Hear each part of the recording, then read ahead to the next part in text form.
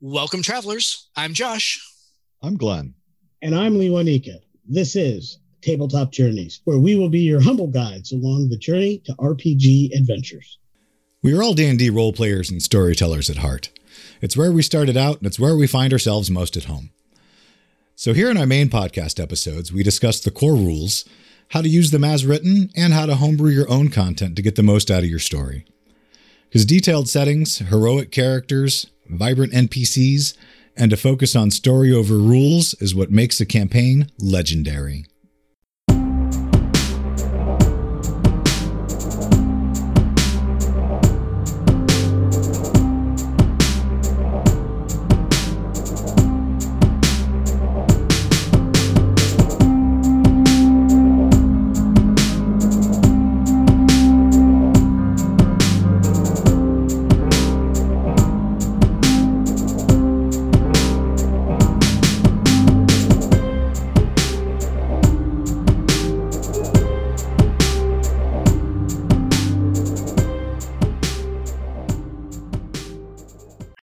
And now, here's a message from friends of the show.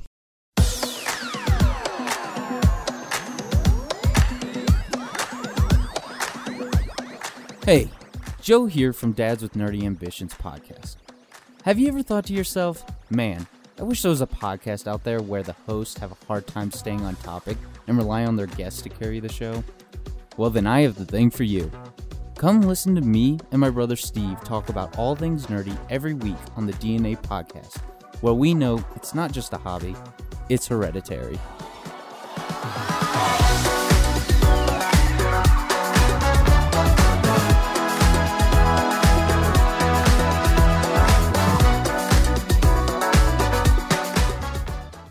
Welcome, everybody, to today's episode. We are going to be bringing you our next edition of our subclass rankings from the D&D 5 class ethos.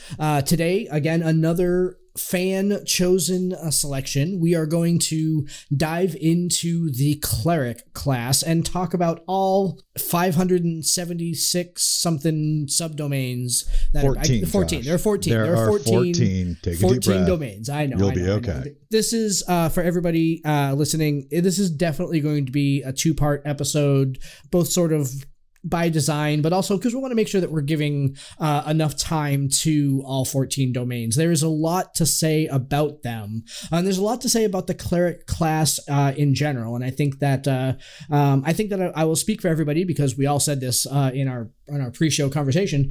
I have a lot more appreciation for cleric now than I did before doing this exercise. This exercise was really, really valuable to me, and it really gave me some ideas on domains that I never thought I would be interested in playing previously. It opened my eyes to some things that, for one, I found this exercise really, really valuable to go ahead and lay them out this way. Lewanika, what did you think? I know you said something similar, so how did you... So, without duplicating the exact words that you just said, I'm going to say, yeah, all of those things. To that, I would add, I've never played a cleric in 5e.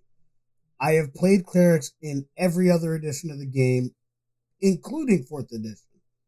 I have, briefly, I made a character in 4th edition. I didn't actually play in an ongoing game. But I have not even made a cleric without researching anything of the options. I just kind of made a cleric because I was told a group needed a healer, and I'm like, well, I know all the mechanical bits and pieces that go into making a healer, so I made a healer. I didn't really make a cleric. I didn't dive into what made a cleric a cleric. Yeah. And I think that's unfortunate. I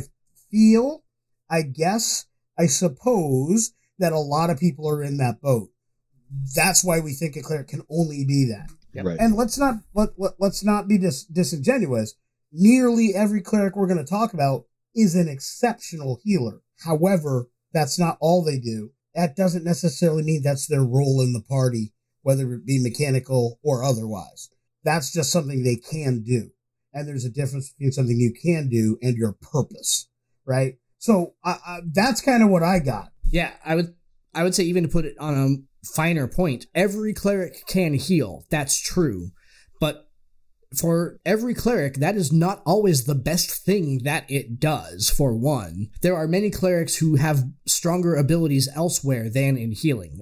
I agree with you. I'm thinking back now, so I'm playing a Warforged cleric in an Eberron game right now. I don't know that I have ever played a cleric before. And that sounds so bizarre to say. That no, I don't know that I've ever played a cleric, but I'm honestly not sure. If I have played a cleric before, it was not memorable, right? So that's why I found this exercise really valuable. I definitely get where both of you are coming from, and I think that's the delusion that most people are under, is that to be a cleric is to just be the healer. But I actually have Lee Wanika to thank for breaking me of that many years ago, because I was playing in one of his campaigns, and I was one of the last guys to the table, so I got stuck with the cleric role, which made me actually do some research to try to figure out how to play a cleric and make it fun. And that's when I realized that in 3rd edition in particular, but it started out a little bit in 2nd too, once they started breaking the cleric out of that, I wear chainmail, I have a mace, and I heal you, periodically I turn the undead role, and gave them some more depth and flavor. They've been a kick-ass, badass class for a while. They've got some struggles, like not previous to Tasha's having a race that is lined up to help them stack their prime attribute like every other race, that every other class that there is. And one of the other things I started to try to do to really look into how to recommend building a cleric was I kind of went down the race or lineage rabbit hole. And I got probably almost to the bottom of it. I mean, I've got a list in my notes that tells me in the end that only a furball gets a +2 to wisdom. But I listed out every race that could possibly have an increase to wisdom for its primary attribute before I realized that with the advent of custom lineages and Tasha's, as long as your storyteller is willing, you can make a badass cleric out of any race. Any class. Or any lineage. You're right. Yeah. Well, specifically cleric. You can make a badass cleric out of any race and lineage combo. Right. Because of that customization. And that is what cleric has needed, I think, to finally step out of the shadows, and that 5e is going to bring to it. A lot of people didn't like cleric also because they were screwed out of not being able to have the +2 to their primary stat. Now that you got that versatility, a lot more class race combos are more achievable, and I think that's a really good thing. But Anric Hammerfist was the cleric I wound up making in Lee's game, and I chose the Domain of War just to be able to do something different. And I wasn't the party's main fighter, but I was very much a frontline cleric. And he was a tactician, and there were a lot of things that I chose from what was recommended in the book at the time for ways that you could bring that into it, that I really started to realize that cleric is really broad. It's all about the religion, the church, and the traditions behind it. And it's got so much flavor and so much versatility. It can be, in terms of party role, just about any of them. It can almost main tank, it can be a damage soak. You can make a cleric that can be a ranged caster using arcane magic. You can do just about anything with them. Will they be as great as an arcane caster is a straight arcane caster? No, but what the domains do is they take that concept of multi-classing fighter cleric, or that concept of multi-classing cleric mage, and they bring it into a domain. The Arcana domain is a cleric mage, effectively. I can think of no greater praise for the way you played Anric than to kind of talk about it from the storyteller perspective. You took a role that needed to be played, and then you did those things quite well, I might add, and when they needed to be done. But you also took the character in a direction that fit what was going on. You played him in a Norse-like tradition. You did all the things. I believe, if I recall correctly, Thor was your deity of choice. And everything about you was in that I'm in for the fight. And while you were a frontline fighter, as you say, you're selling yourself a bit short because you outblasted the mage often and frequently. Aside from the one scene where the mage, quite foolishly, 2nd edition rules, threw a lightning bolt 15 foot wide, 40 foot long. And killed half of us? Yeah, that was awesome. Stone dining room.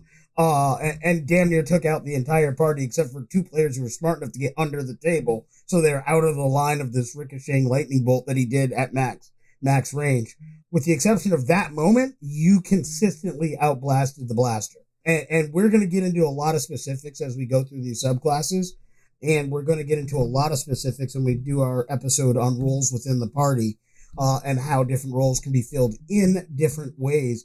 And Andric was a great explanation of that long before 5th edition rules came up. We now have a lot more mechanical support for the things you did through roleplay, natural desire, and conversations with me, in conjunction with a few support books and texts that were out at the time, like there were a bazillion books about everything back then.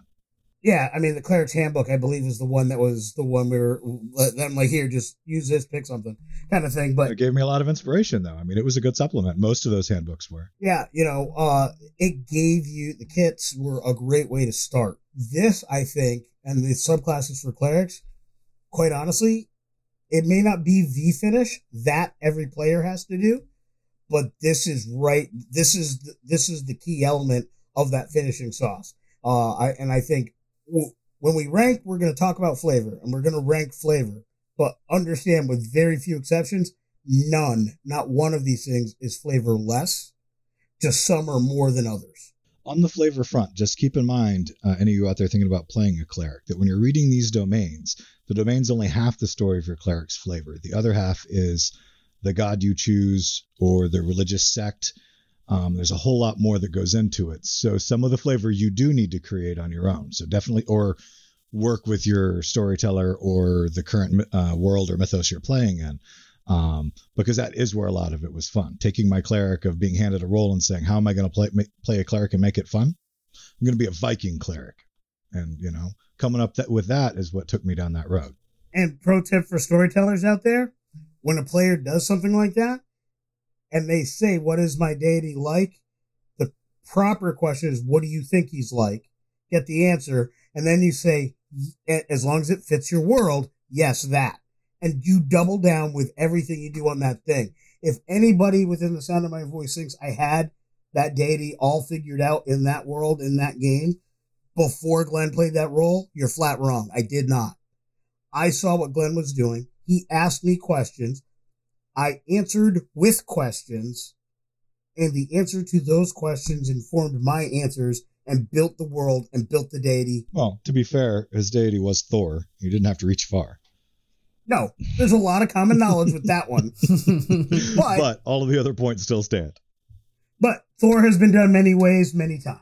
All right, let's dive in here. So, like all of our other subclass ranking episodes, we are going to go in order of appearance. And so since we are aiming for this to be a 2-episode show, we're going to start and make it through the player's handbook in episode 1 here. And then episode 2 we will pick up with Skag and Xanathars and go on that way. Actually, we'll start with the DMG for episode 2. But we'll make it through the 7 domains that are in the player's handbook to start.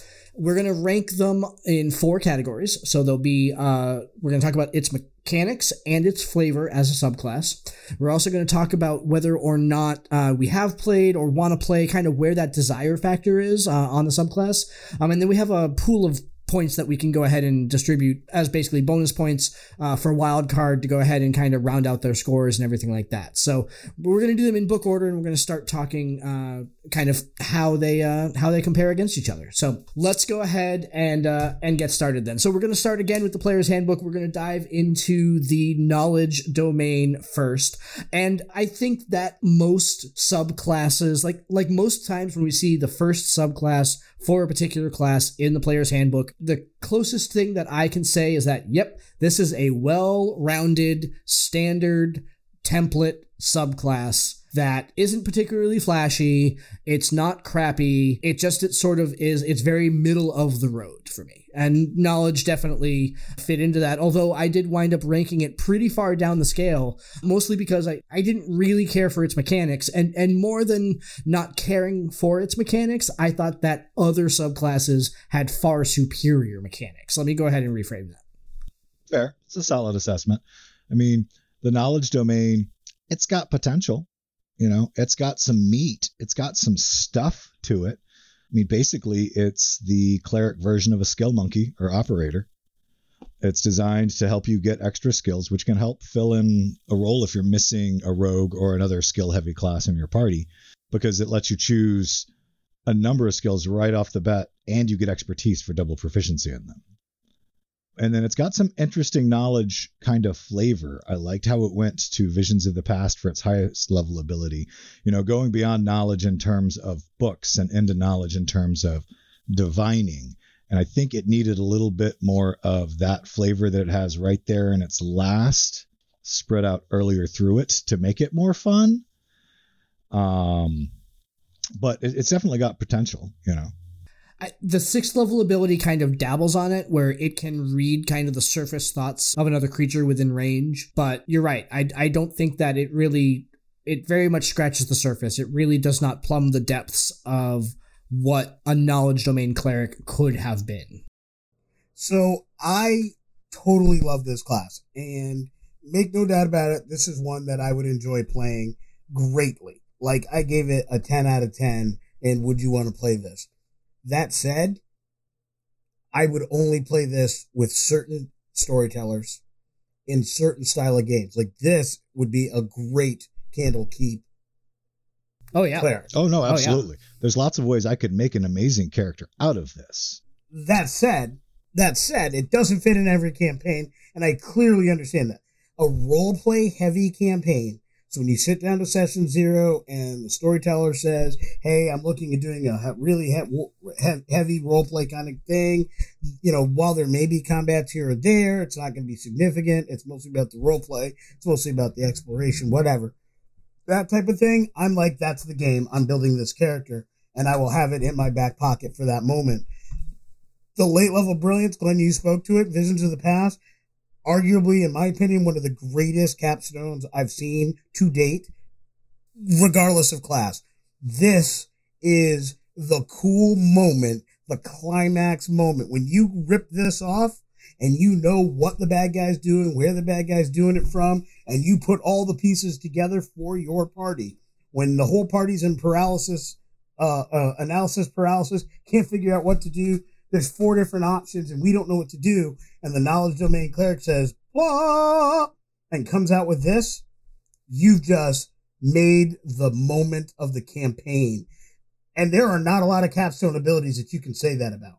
That ability sold me on this. And I have previously said, and I am on record, that I don't care for higher level abilities.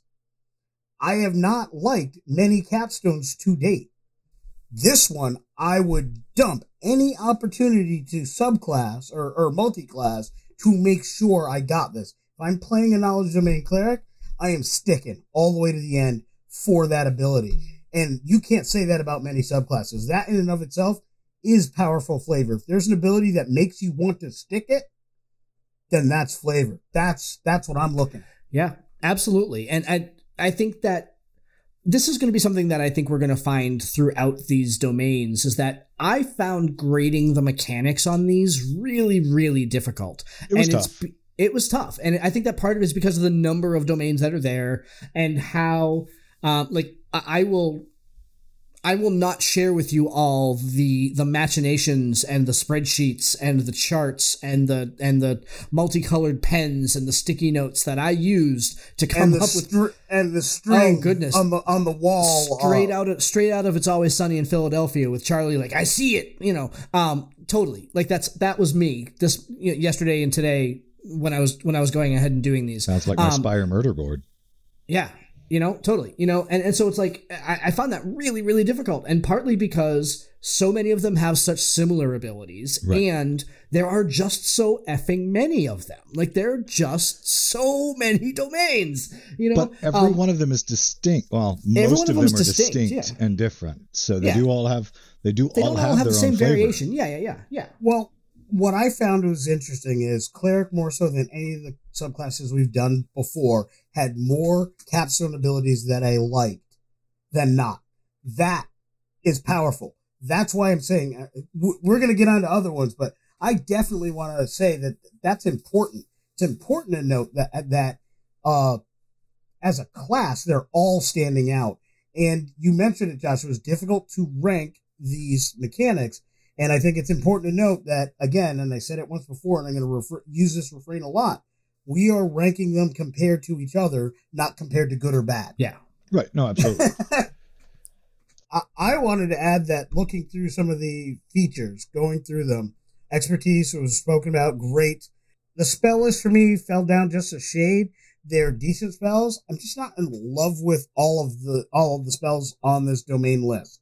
I think I got what they were driving for. I really liked it a lot, but I found, even though I previously said I use domain spell lists as my primary driver for flavor, I found that the features actually drove, specifically the 17th level feature, drove the flavor for me, which is a bit unusual to the rest of them, which is why it surprised me is how much I loved this subclass. I didn't go into it thinking I would love this subclass. I went into it thinking, what a great NPC subclass. I would build NPCs out of this.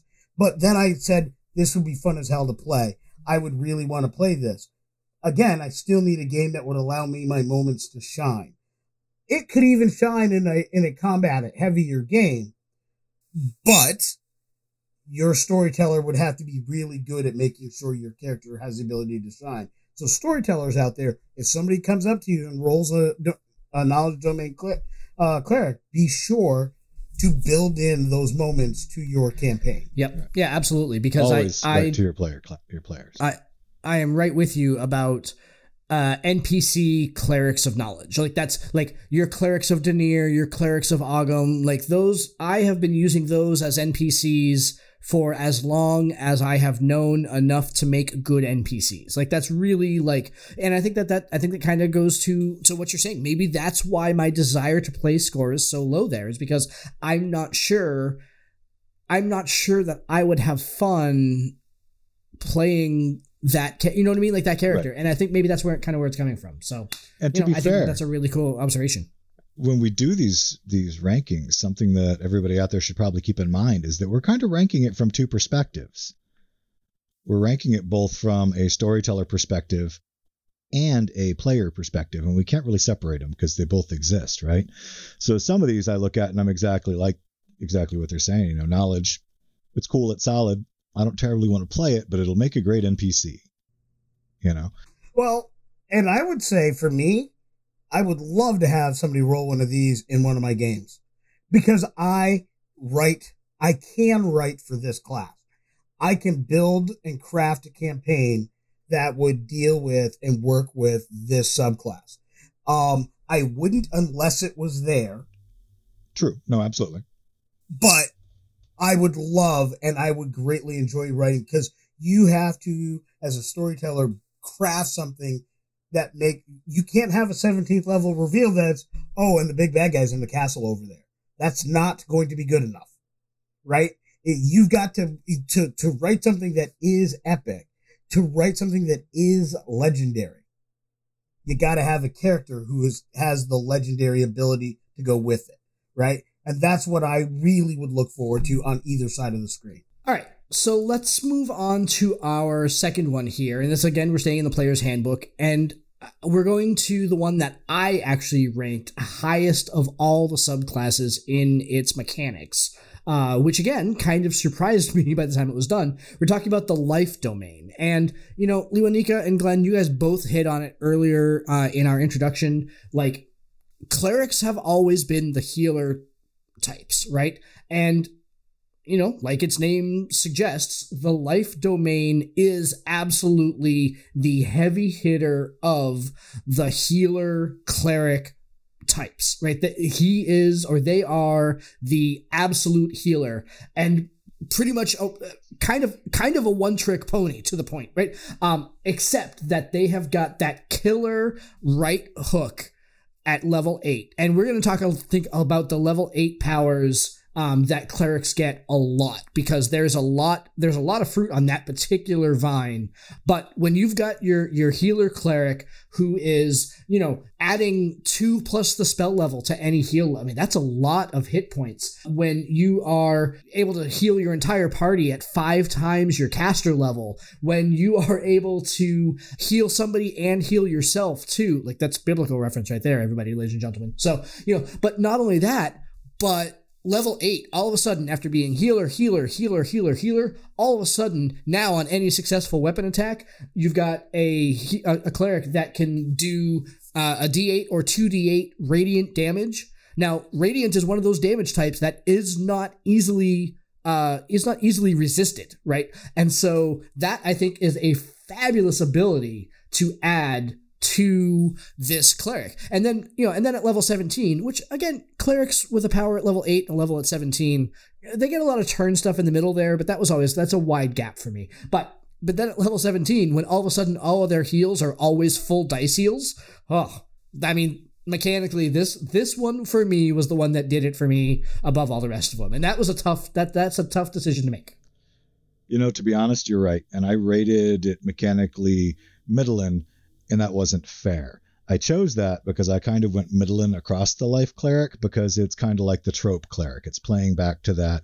You're just I don't want to play it, but it's great. But it's not really, if you think about it. And this is the challenge I would give somebody else out there that was thinking about playing one. Because when you look at those abilities, and Divine Strike does add a lot to it.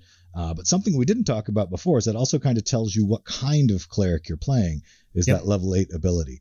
Because throughout all of them, you either get potent casting or some form of a damage add to weapon attacks, right? So potent casting, which is what Knowledge got, is getting your wisdom modifier as a bonus to damage for cantrips.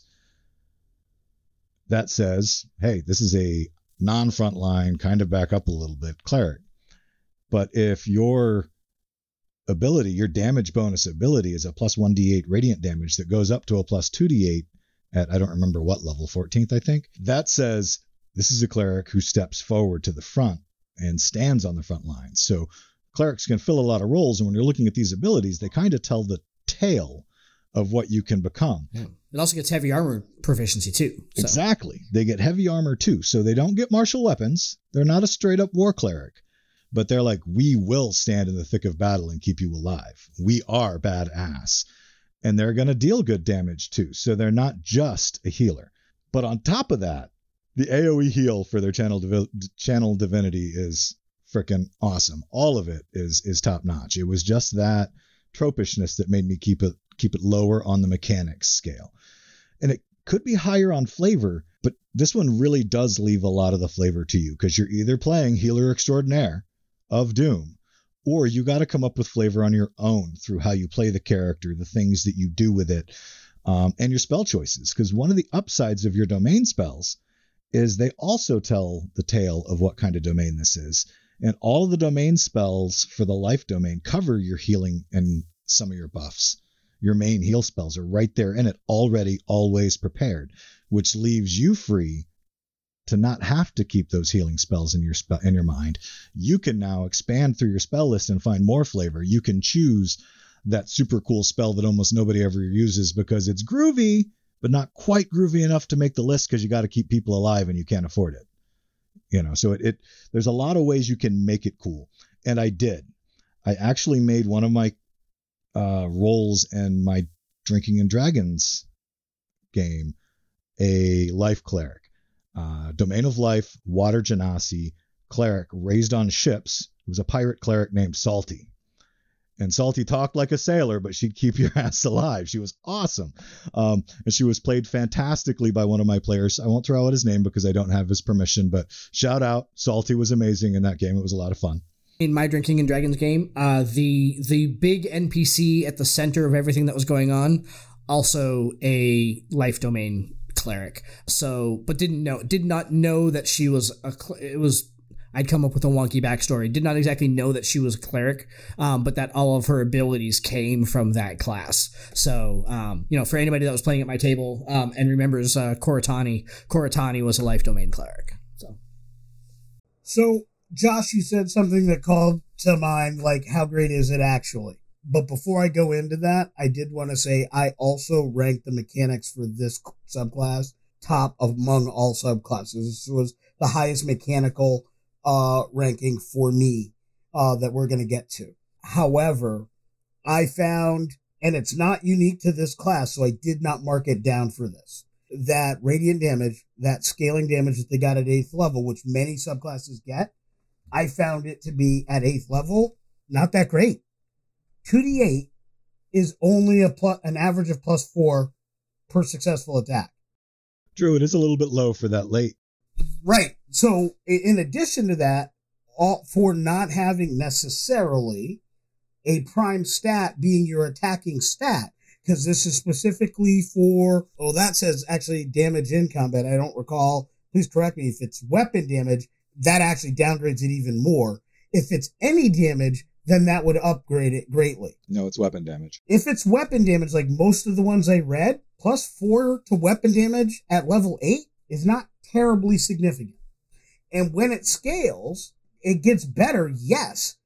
But by the time it scales, I think it scales less than it needs to be. I think it should start at that higher dice and then scale to the next dice above that at 14. And that would, to me, be a better and still balanced effect. So you think instead of a D8 at 8 and a 2D8 at 14, it should be a D8 at 8 and a D10 at 14?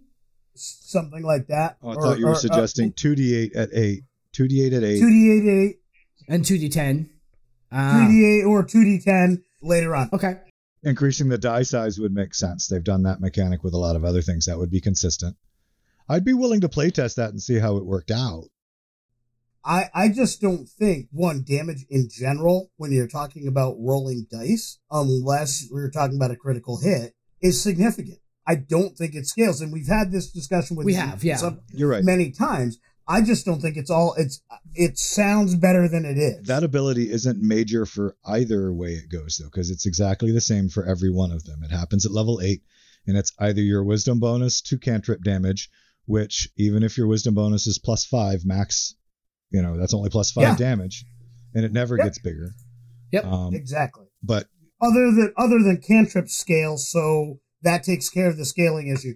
But that's why I just wanted to make the point that I don't think it's quite as great as you alluded to, Josh, but I never took off from that because it's consistent among all 14 classes. Yeah, correct. All of them have it, so it doesn't take anything away from any of them. Yeah, that's fair. But it does also add, even if it doesn't add a full-on combat strength, it does add a flavor piece to it. Because, you're, depending on which one you've got for the weapon attack in particular, the wisdom damage to cantrips is kind of blasé through them all. But the weapon damage type changes, as based on the one. So you got radiant, you got electrical. There's lots of ways that adds flavor and coolness. But you're right. Mechanically, in terms of adding level appropriate strength, it's a little weak. So just a point I wanted to make. I think it's a fabulous class. I think I agree with what has been said previously. The fact that it is the trope is why I don't have a particular need or desire to play it.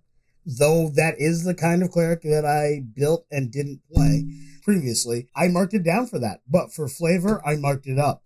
For mechanics, it was number 1. I think it's so very strong that it cannot be discounted. It just cannot be discounted. Totally agree.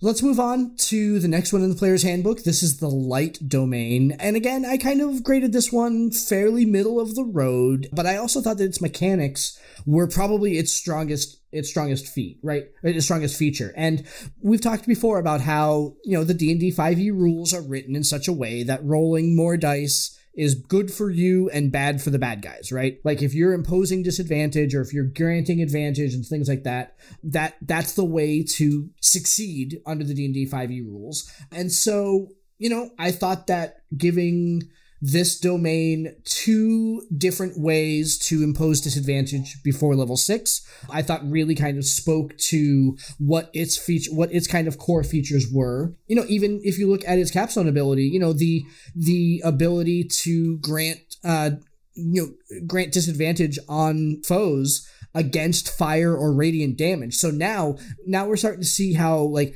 groups of clerics can work together, or groups of fighters can work together. If you've got your paladin doing radiant damage and you've got your light cleric who's granting disadvantage on radiant attacks, that kind of thing. Now we're starting to see synergy between various Alpha Strike abilities.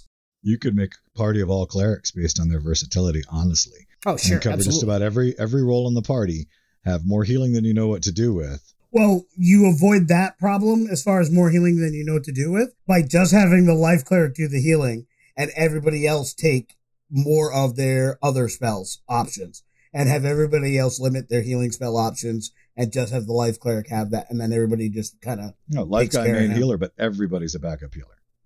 Oh, you yeah. Just keep Cure Light in your back pocket at first level. Yeah. Well, first level spell. there's healing cantrips. Everybody can get everybody off the ground. I had a little thing about the light domain cleric. I want to shout out to a player at one of my tables. The player playing Beauregard, he plays a light domain cleric, and he is frickin' brilliant at it. He plays this as a blaster, and good Lord, when he goes to firing, he is just that. He has done so many great things, and his fan favorite is Scorching Ray. That's the one he uses most frequently. It's practically a signature ability. I'm almost at the point, not quite there yet, Beauregard, but that I almost want to say I give him some ability to just do it and not have him cost a spell slot. That's his thing. I am absolutely not there yet, Beauregard, but I'm telling you, that's how frequently he uses it, and he is damn good at playing this role. I just, I'm like, do you want to build a blaster cleric? Do this. Do you? Do you really, Punk? This is the way to build a blaster cleric. Here's my one thing with this, is that you're absolutely right. Early in this character's progression, this character is super sound, but it kind of falls off at the end. Like I do like the level 17 ability, but this is kind of like, it kind of front loads, right? It's like it gets the ability to add the 2d10 damage. You were talking about damage scaling with the life cleric a second ago. Like here's one that 2d10 additional damage at second level, and then it's kind of back to imposing disadvantage. I think that from a flavor point of view, and I'm actually surprised I didn't rank the flavor higher, but I actually think that from a flavor point of view, the way that it imposes disadvantage is really cool. But again, I think that at the end of the day, it didn't stack well with the other subclasses. So I marked it down for mechanics because of the exact issues you spoke about, and then up for flavor for the exact issues you spoke about. Cool. So for me, for this one, I'm going to be honest, I didn't give it a fair ranking, and I didn't try to give it a fair ranking. All due respect to Beauregard, because I play in that game with him, and he plays Beauregard very well, and his light cleric is wicked cool. It just doesn't do it for me. Whenever I was looking at a cleric, I've never really thought about blending divine and arcane magic. That's never really been the way that my mind goes, and it's cool. And it is. And I'm looking at it and I'm trying to give it a fair shake. And I'm like, yeah, I probably shouldn't have just gave it all 2s so it landed second from the bottom. Because it does have some okay stuff. I mean, its domain spells line up with the ranged arcana damage rule. So that does bring a lot of that to the table if your party's missing a mage. Like if you don't have somebody who's going to be able to blast for you and you still need a healer, solid choice. And I could make one and have a good time with it. I just probably wouldn't unless the role was handed to me. And it gets a bonus cantrip. As it was with Beauregard, that was originally a pre-gen that he took on the role. And that's when you suck it up, you take it, and you might find the greatest role of your life. You might make that role legendary. But the bonus cantrip of light, meh for a cantrip of light, just light. Yeah, I think honestly that's sort of cheeky. I think that's just cheeky. Like, because I mean, if you think about it, like, yeah, he gets it at first level, he gets other things at first level. Giving the light domain cleric light as a free cantrip, I almost wonder if that was a joke from the game devs. Yeah, it's a little bit. I mean, maybe it was just like, well, we have to. I mean, it doesn't make sense if we don't, but it doesn't add anything to it. So it's like giving the grave cleric spare the dying. Like, come on, of course you do.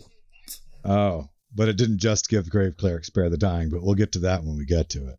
But it uses a reaction, and I think that's wicked cool. Because in Action Economy, reaction isn't set up enough, and I'm constantly looking for reaction abilities to give myself something else that I can do on my turn. So having that reaction for disadvantage number of times equal to your wisdom mod, that is solid. But you're right. Right after that and then the second level AoE, because that's a 30-foot AoE at 2d10, self-centered. At second level, that's hot as hell, literally, because I think it's fire damage or radiant damage. But then it does kind of fall off a little bit. I agree. It could be a great class. It could be a great domain. It could be a great character. I haven't found the right role to play one in yet. I personally think that light was just not enough. I'm fine with them giving the light cantrip, but I think because you're listing it as a feature, you say all light clerics get the light cantrip. However, for them, this cantrip works like X, and now it doubles its distance, or it has some kind of resistance to darkness, so light can't be snuffed out as easily, or something to that, so it's better than everybody else's light. Just increasing its range, and you wouldn't even have to double it. Just throw an extra 10 or 20 feet on it, make it brighter. No, I like doubling it. Double is nice because it's light is 60 feet. I think it's 30-30. Bright light 30, dim light 30. Right. So doubling that distance, so it's bright light 60 and dim light 120, that's cool. I think that would make the light cantrip in that spot perfect. Like, it is weak, it is bland sauce at best, just as is. And I would say that for any of the first level abilities that grant a simple cantrip. Even Spare the Dying needs to do something slightly better. Which it does for Grave Cleric. Right. Any cantrip, if it's a domain feature, needs to be better for the person having the domain than any other person getting it. Otherwise, why do I even need the subclass? Why don't I just take Magic Initiated or Faithful Initiated or take the appropriate feat when I get it and get the cantrip anyway? That underscores what we were saying earlier about how Tasha's has changed more than any other class. Tasha's optional rules changed a lot about how clerics can be built. Now, I would go on to say that I found the higher level features, because they're based on and are simply improvements on fairly weak mid-range features, and I am specifically looking at Corona of Light and Improved Flare, I think they're okay, but they're not knocking my socks off. And I spoke about how many 17th level abilities were so freaking awesome that I'm like, I would stick it out for that. This is one of the ones, if I'm a player, and as Glenn said, not a disrespect to the player playing Beauregard at all, but if I'm playing this, I'm probably taking this, and at some point, dealer's choice as to when, I'm probably multi-classing the Paladin. See, I'm going to have to disagree with you on Improved Warding Flare. I think that's actually a solid ability. Taking that reaction and being able to now inflict that disadvantage, because I'm not going to be as a light cleric. I'm not going to be a frontline fighter. I'm going to be that back guy blasting, right? So how often are they going to take a swing at me? At 6th level, getting the ability to have two guys on the front line who you know are both in trouble, knowing you can heal one and use your reaction to impose disadvantage on the attack on another, I think that's a solid ability. I think that's actually bread and butter right there. I think it's from there that it falls off. It's just the level 8 and the Corona of Light for 60 feet is okay, but it should have amped up that self-centered AoE damage to really make that a capstone ability, since it's working off of that self light burst anyway. Agreed. Like we were talking earlier, if the level 8 ability doesn't scale well because it doesn't do much damage, having a capstone ability that does no damage also doesn't scale well. All right. Next one in the player's handbook is the nature domain, and this was one of those that surprised me. I expected to write off the nature domain as a poor man's druid, right? I went in expecting not to get excited about the powers or about anything like that. And I'll be honest, I didn't love the flavor of the nature domain. But mechanically, I think we were talking about that level 8 kind of I don't know what we want to call it. It's not the capstone ability, but it's kind of like the alpha strike ability for clerics. At level 8, they get the ability to go ahead and kind of do their big boom, right? That's the best divine strike ability this one has. It's the best divine strike ability, absolutely. And it's because it gives you various options. It doesn't say, well, not just agency. I mean, yes, agency. It allows you to go ahead and say, I'm this type of cleric, right?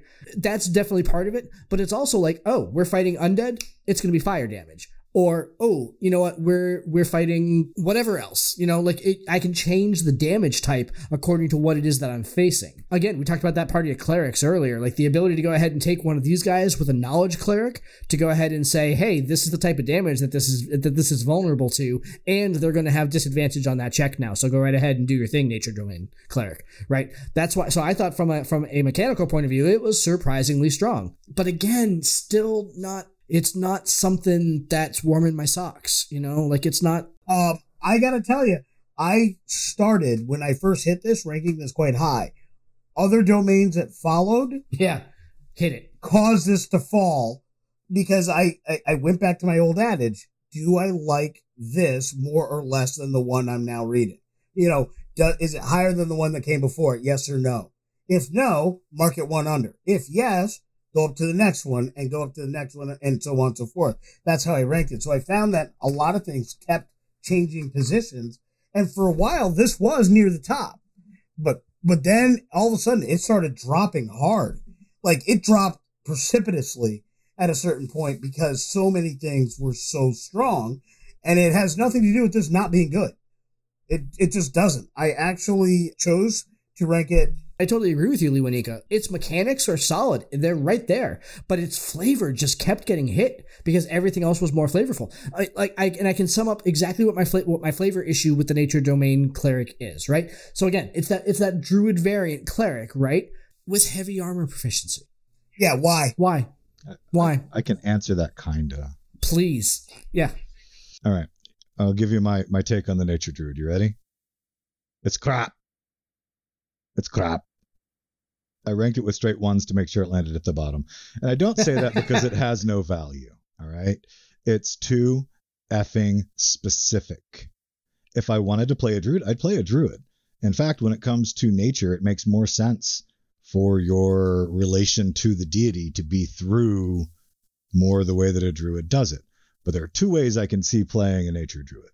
A nature cleric. One, because, not all people who think nature's a good thing live in the woods. If I was from a city and I joined a church there, and so I learned, Bookman's version of nature as opposed to being raised by wolves. But the other one is when you accept the fact that clerics are also warriors. That heavy armor says this is a warrior, right? So now it's not just a cleric, it's a green knight. Because knights don't just have to be fighters. He's that nature warrior guy who's got, maybe he's a Fey Knight. And, he's got some powers coming to him from the nature side. Those are the only 2 ways I could see myself playing one, though, which is why I just ranked it at the bottom, because there wasn't really much point after that. So I love what you did there because you've inspired me. I now have a perspective. And that was what was holding me back, right? I could think of different ways to do things, but we've talked a lot about what we're going to do with the Fae, and we've got future projects in mind that have to deal with that. And I now have a take and a Nature Domain cleric because I do like the mechanics so much and was missing some ways to make it shine. That has inspired me. I thought in many ways this was kind of all over the place.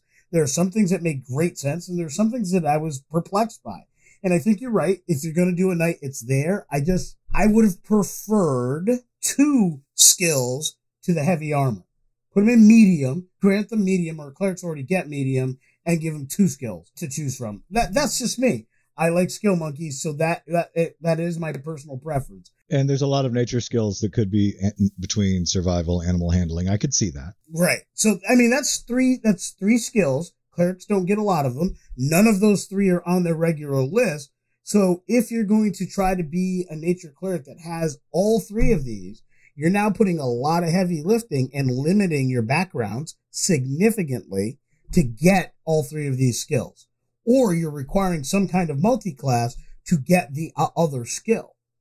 And that's kind of, and so And there's agency and choices involved with it, so I get it, but I would think there should be a way to build this character where you could get all three. And that would be challenging the gate. The other NPC that I saw was actually an evil nature domain cleric with all of its creature control abilities. I thought of something akin to, not on the same level of, but akin to the Swarm Keeper. That the bad guy that is running through the woods and you're chasing after him, and then all of a sudden a wolf is there in front of you and you got to contend with the wolf while the guy gets away, or whatever like that. Not so much as like a familiar for a wizard or anything like that, but more just like somebody who can kind of who can bend nature to their will. Perhaps the Hexblood. Yeah, I mean, yeah. Oh, gross. Yeah. Right? A swamp-ridden Hexblood nature domain. Pulling up like crocodiles and oozes and I can see that. From the NPC perspective. And that's the downside when it's this specific, is as a Swarm Keeper, even we talked about that with Ranger, that channel divinity ability of charm plants and animals. I mean, yeah, okay, at second level, that's hot as hell if you're playing in the woods, but that's the only situation. You can write it as an NPC and you can make sure that they have creatures around them. Then you can create that thematic villain. But for a PC, it's just too specific. Right. But if I'm playing a PC, let's say we're playing a city campaign, I'm asking questions like, so we're in this building. Are there any plants here? I'm walking in, like we're in there at night. I'm going to talk to the plants that are in the Arboretum. Who's passed through these walls? Tell me the secrets that have been told here. I'm, as a player, looking for where plants are. Because believe it or not, everybody in medieval cities subsistence farm. There's a garden somewhere. There's a place on somebody's property if they're wealthier. There's going to be something there where somebody's got something growing. It was much more prevalent than it is now. But even in the modern era, if I were playing 5e rules and all these classes as written in a modern era, guess what? Most people have some kind of houseplant. A lot of people have a garden. I spent most of my afternoon working on my garden. I went out and bought plants and was working on the garden that's sitting on my back deck because I like doing it. I like that tangibility of the earth. I get it. We talk about the DM perspective, the storyteller perspective, but let's also throw this bone to our players. As we said, none of these are bad, but some of them require a little extra heavy lifting or a little extra effort to kind of see that piece. So Glenn gave a couple really nice pieces of inspiration that I think work really. A Fey Touch, Nature Domain cleric who focuses on combat skills. Take one of the martial, like the fighter initiate, the fighter initiate, or the martial adept or whatever. Yeah. Now you get your fighting style and a weapon. Now we're talking. Like there's a way to build this, and it would be very cool and a strong player character. That is different than a ranking. A ranking is ranking exactly what we see compared to exactly what we saw and exactly what we will see. Compared to the other stuff, this one's just weak sauce.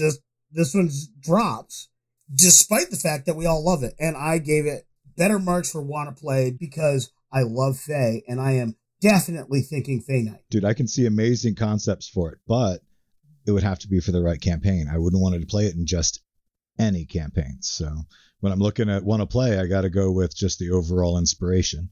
And I could find it, but it doesn't jump out at me. Take your Fey Nature Cleric and propose a Shadowfell like Death Cleric as its nemesis, or even as its unseelie side, all about it. All right, so the next one that we're going to talk about is this is going to sound very, very strange when you actually see how our rankings wound up at the end, because this was collectively across the board our number one ranked subclass. I ranked it, it's certainly within the top 3. It's in the top 3 for all of us, and it wound up being the number one ranked. And yet, even still with that, I think that this is a subclass that had so much promise and fell a little flat. We're talking about the Tempest Cleric. So I ranked this number 1 from Wanna Play, number 1 from Flavor. We just did our Mortal Kombat episode not that long ago. Did we say that Raiden was a Tempest Cleric? Because if we didn't, we aired. I believe we did not. I think we may have for the first time in 6 months totally failed. Because wow, I like truly love this class. I love this class. Yeah, I am going to throw myself on the sword a little bit and say perhaps I was a little harsh on this subclass because I ranked it second from the bottom for its mechanics. And I ranked it second from the bottom from its mechanics for one reason. I will admit that I think I have been unfair. Why the does it have fly as its 17th level ability? Like that's flat out awful. It's just awful. That's why I reduced that's the only reason I reduced its mechanical ranking. Yeah, absolutely. Killed its mechanics. So we're ranking 1 through 14. I rank this for mechanics at a 9. That is high, but it is not top tier high. And you're correct. That's one of the things I brought down. I mean, mobility is great. You give him fly at 14 like damn near every other thing in every other class. There's another subclass that gets fly at 6. Yeah, I mean, whatever.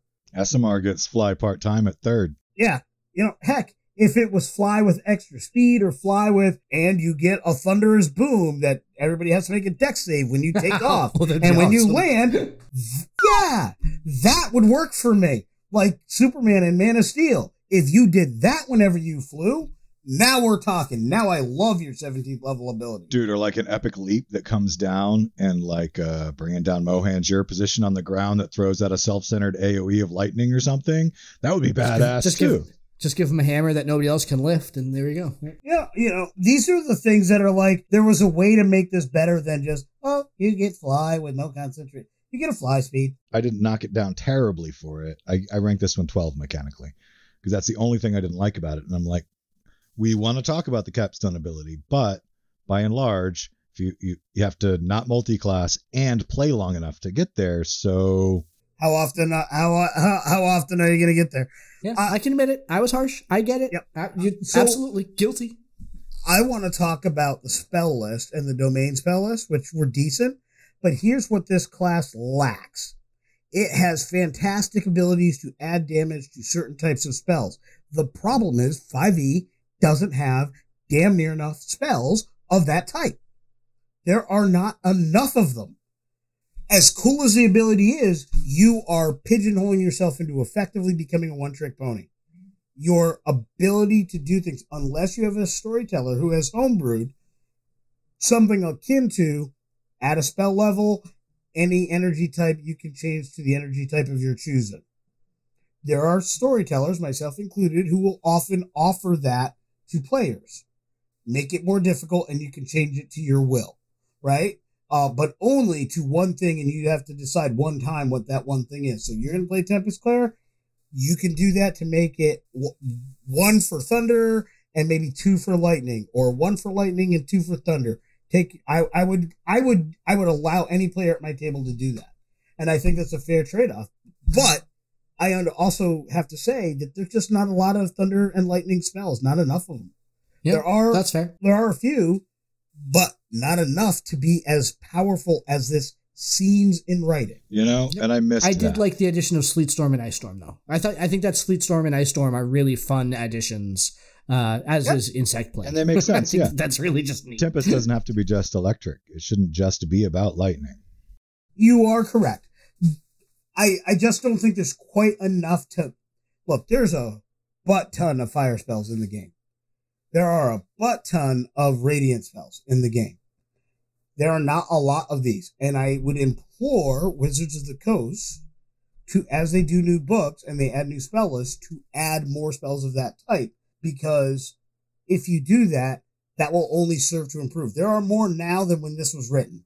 And I have listened to or watched on YouTube ranking videos from a couple years ago when there was less spells than there are now. And people harped on this issue a lot more then. And there are at least 1 or 2 more now. And with the different options that you can do, thanks to Tasha's, there are things that you can mitigate some of this difficulty with. Taking an initiate feat so you can get a wizard initiate and grab some more lightning stuff, like you could throw on lightning lure and something else. These are things that would make sense, but in and of itself, that's why I marked it down to 9. That said, 9 is not bad, because this class rocks. And speaking of rocks, let's get into it. Dig in, Glenn. Tell me how well this rocks. Tell me how I'm wrong. It's not specifically about how you're wrong. It's more of a caveat on top of it and a little bit of a disagreement. So the thing about Tempest is it is supposed to be the storm, and everybody just automatically goes to lightning, but it's not always lightning. You know, a Tempest represents wind, lightning, thunder, and all of that is here, right? And I agree that the Not cold. lightning damage. Ice Storm is. Ice Storm 2, that's hot. Bringing in the cold damage for the cold spells. Sleet Storm and Ice Storm. Yeah, I think but the damage type isn't added in on the level 8. No, that's true. But it also gives them gust of wind. I'm just saying that the domain spells, they focus on utility and AoE with a little bit of crowd control, but they're solid for what this is trying to line up to be, right? And then you get your heavy armor and you get your martial weapons. Like if I remade Anric, he would be a Tempest Priest. Oh, hands down. Oh yeah. And the ability to push allies too. So it's like if one of them happens to escape your Sleet Storm, right? Nope, you just go up there. You can push them 10 feet as their I think it's their 6th level ability, right? Yeah, push 10 feet back with lightning damage to a larger, smaller creature. So yeah. Oh, and for storytellers out there, in terms of imploring people and for the elemental damage types, don't be afraid to let your characters reflavor a traditional spell with a different damage type either, like Sprocket does in our actual play, where he took Firebolt and I asked if I could instead cast it as electric damage. Simple change, no other endgame mechanic whatsoever. It wasn't because of any endgame knowledge about fighting electrical things, it was just everybody cast Firebolt.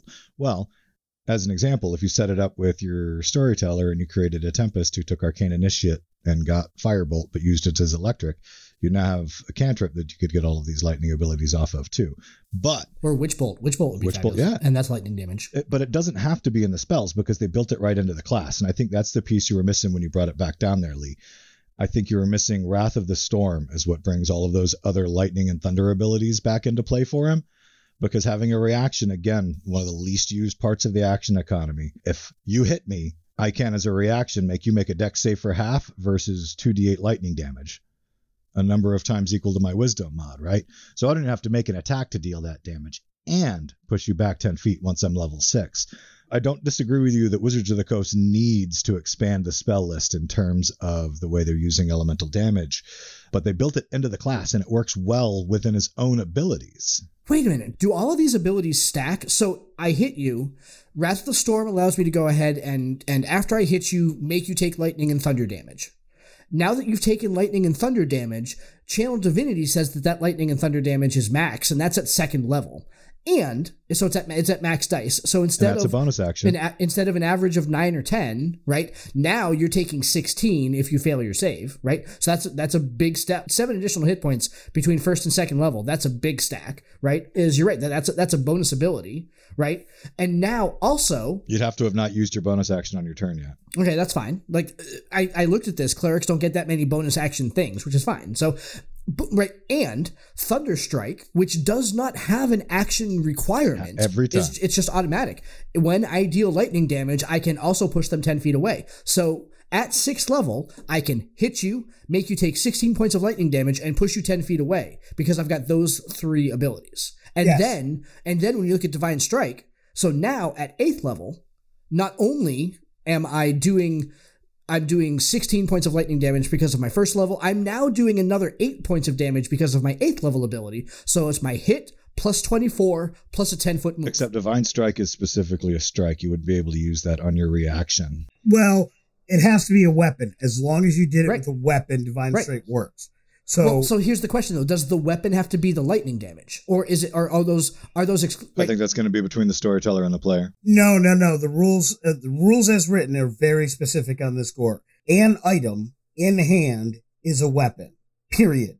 A spell is not a weapon unless you're talking about like Booming Blade, which basically adds on to a weapon attack. Oh, okay, that's right. It's the other way around. Sorry. Wrath of the Storm is a defensive thing. A wand, unless you're physically whacking somebody with it, it is not a weapon. Yeah, that's right. Wrath of the Storm is a defensive thing.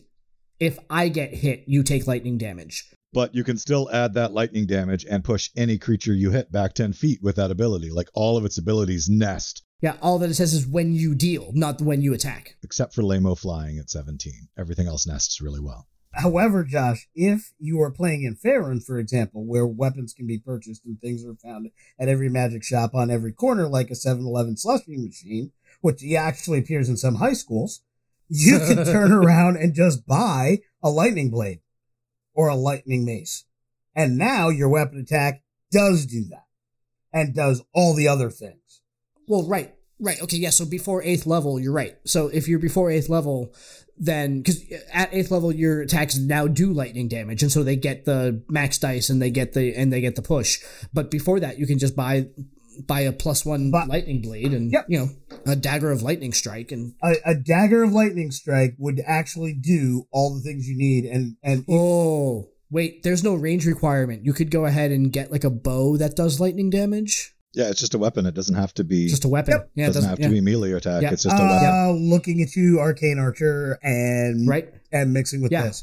Bad ass. Like all of a sudden from 120 feet away, an arrow flies out of the air, hits you in the chest, and you fall back 10 feet, taking lightning damage. All right. Turn around, go home. Yeah. Turn around. Yeah. So, and I'm done, boss. But I could have a good time making this one. I had it up pretty high, too.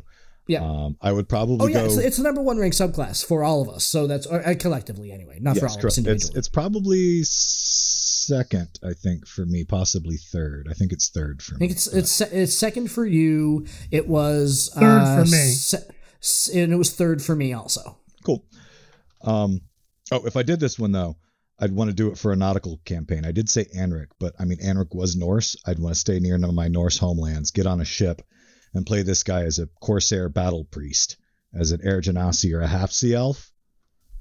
And you got Gust of Wind to improve your maneuverability. And So I'm thinking an Earth Genasi in the desert a la Dark Sun with this, stirring up sandstorms and all that. And I really think this is where they kind of missed the ball on the 8th. They needed to put in, it's got to be a choice. I don't think you need to pick like they have in other abilities. I think it needs to be flavored to a choice you make, right? You're going to be the lightning guy, the thunder guy, the ice storm guy, or the whatever guy. Like, you still have all the other spells. Everything else can be the same. But for this ability, I think you choose. And this becomes a signature ability. And 8th level is a perfect level for a signature ability. You're playing for a little while. Divine Strike could be a choice. You're right. If you have that choice and let it do sand damage and have it be the piercing sands or whatever. Let it have the choice of any, just like nature does. Let them have all 3. Let them pick which one they want to use. Lightning, thunder, cold. Yeah. I think there's a way to do that. I just think we need to find a way to get some kind of sandstorm thing, which is a spell that doesn't exist, or a damage set that doesn't exist. I don't know how to do that, but magical piercing would be fine for me, and call it sandstorm. I would definitely homebrew that. Somebody please, at my table, pitch us an idea so we can have some fun. Somebody who's storytelling for me in the future, I'm pitching this idea. Let me know so we can have some fun. So we hoped to go ahead and get through all of the player handbook subclasses before rolling off here at the end of episode 1. But I think that this is a good place to stop because we have talked a lot about these subclasses so far and the cleric class in general. So we are going to call episode 1 here after talking about knowledge, life, light, nature, and tempest. And we're going to pick up with episode 2 next week when we start talking about the trickery domain. So hope you guys have enjoyed so far. We'll talk to you next week. Thank you for joining us. This has been Tabletop Journeys. We would love to hear your feedback on our show today. You can join us at www.ttjourneys.com, where you can subscribe to the blog to leave comments and see all the content that we publish beyond the podcast. And make sure you join our growing online community. You can follow us on Twitter at ttjourneys and join us on Facebook just by searching Tabletop Journeys there. You can also reach us by email at podcast@ttjourneys.com. And if you want to catch early access to our episodes and some of the other benefits we have coming down the pipeline, you can also support our production at patreon.com/ttjourneys. If you're listening to us on Stitcher, iTunes, Podchaser, Spotify, Audible, or any other podcast platform, we would really appreciate if you would like and subscribe to the podcast. Full episodes come out every week on Saturdays, and every Wednesdays will feature our Side Quest series, where we talk about pretty much anything tabletop oriented. Thank you all so much for listening and for being a part of our growing community. And in the words of another traveler on our path, we bid you shade and sweet water.